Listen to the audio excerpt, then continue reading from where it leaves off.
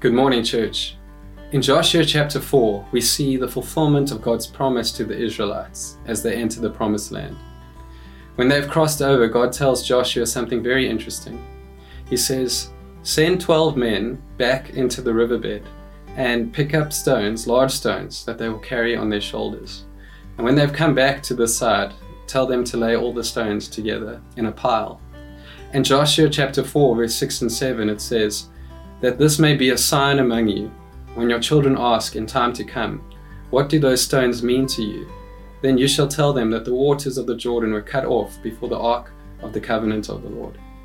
When it passed over the Jordan, the waters of the Jordan were cut off. So these stones shall be to the people of Israel a memorial forever." God told them to set up these memorial stones because He wanted them to remember what He had done.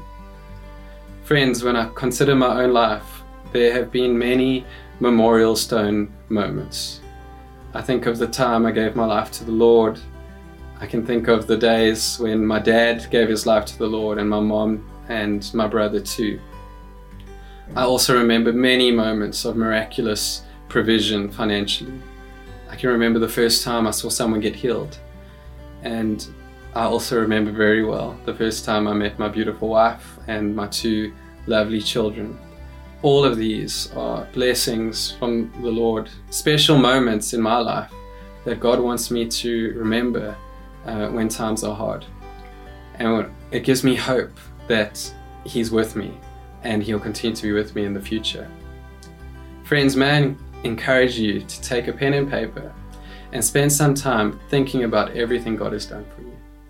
You'll be amazed when you start thinking about what God has done for you, how the Holy Spirit will help you to remember all of those precious moments. And when you are done, laminate it and frame it and put it somewhere where you will look at it often. But the most important parts of our memorial stones are actually not for us at all. In fact, in Joshua chapter 4, verse 24, it ends with this in reference to the stones. It says, "So that all peoples of the earth may know that the hand of the Lord is mighty, that you may fear the Lord your God forever."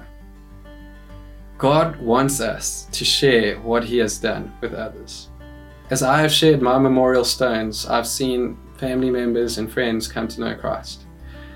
One day when my children ask me why I believe in Jesus, I will share with them my special memorial moments from the Lord.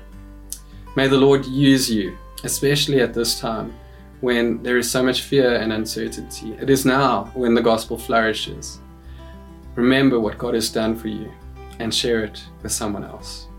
Let's pray. Father, I thank you for the amazing work that you've done in all of our lives. You are living and you are active. And Father, if we spend some time thinking about it, we will all remember very precious moments with you where you've come through for us. Memorial stone moments that will remind us of what you've done and give us great hope for the future and what is to come. And I pray, Lord, that as we remember those times, that even in the coming weeks, you would bring us into contact with people, whether it's via email or WhatsApp or whatever way we can think of, but places where we can share our stories and our memorial stone moments so that your name will be glorified. Amen.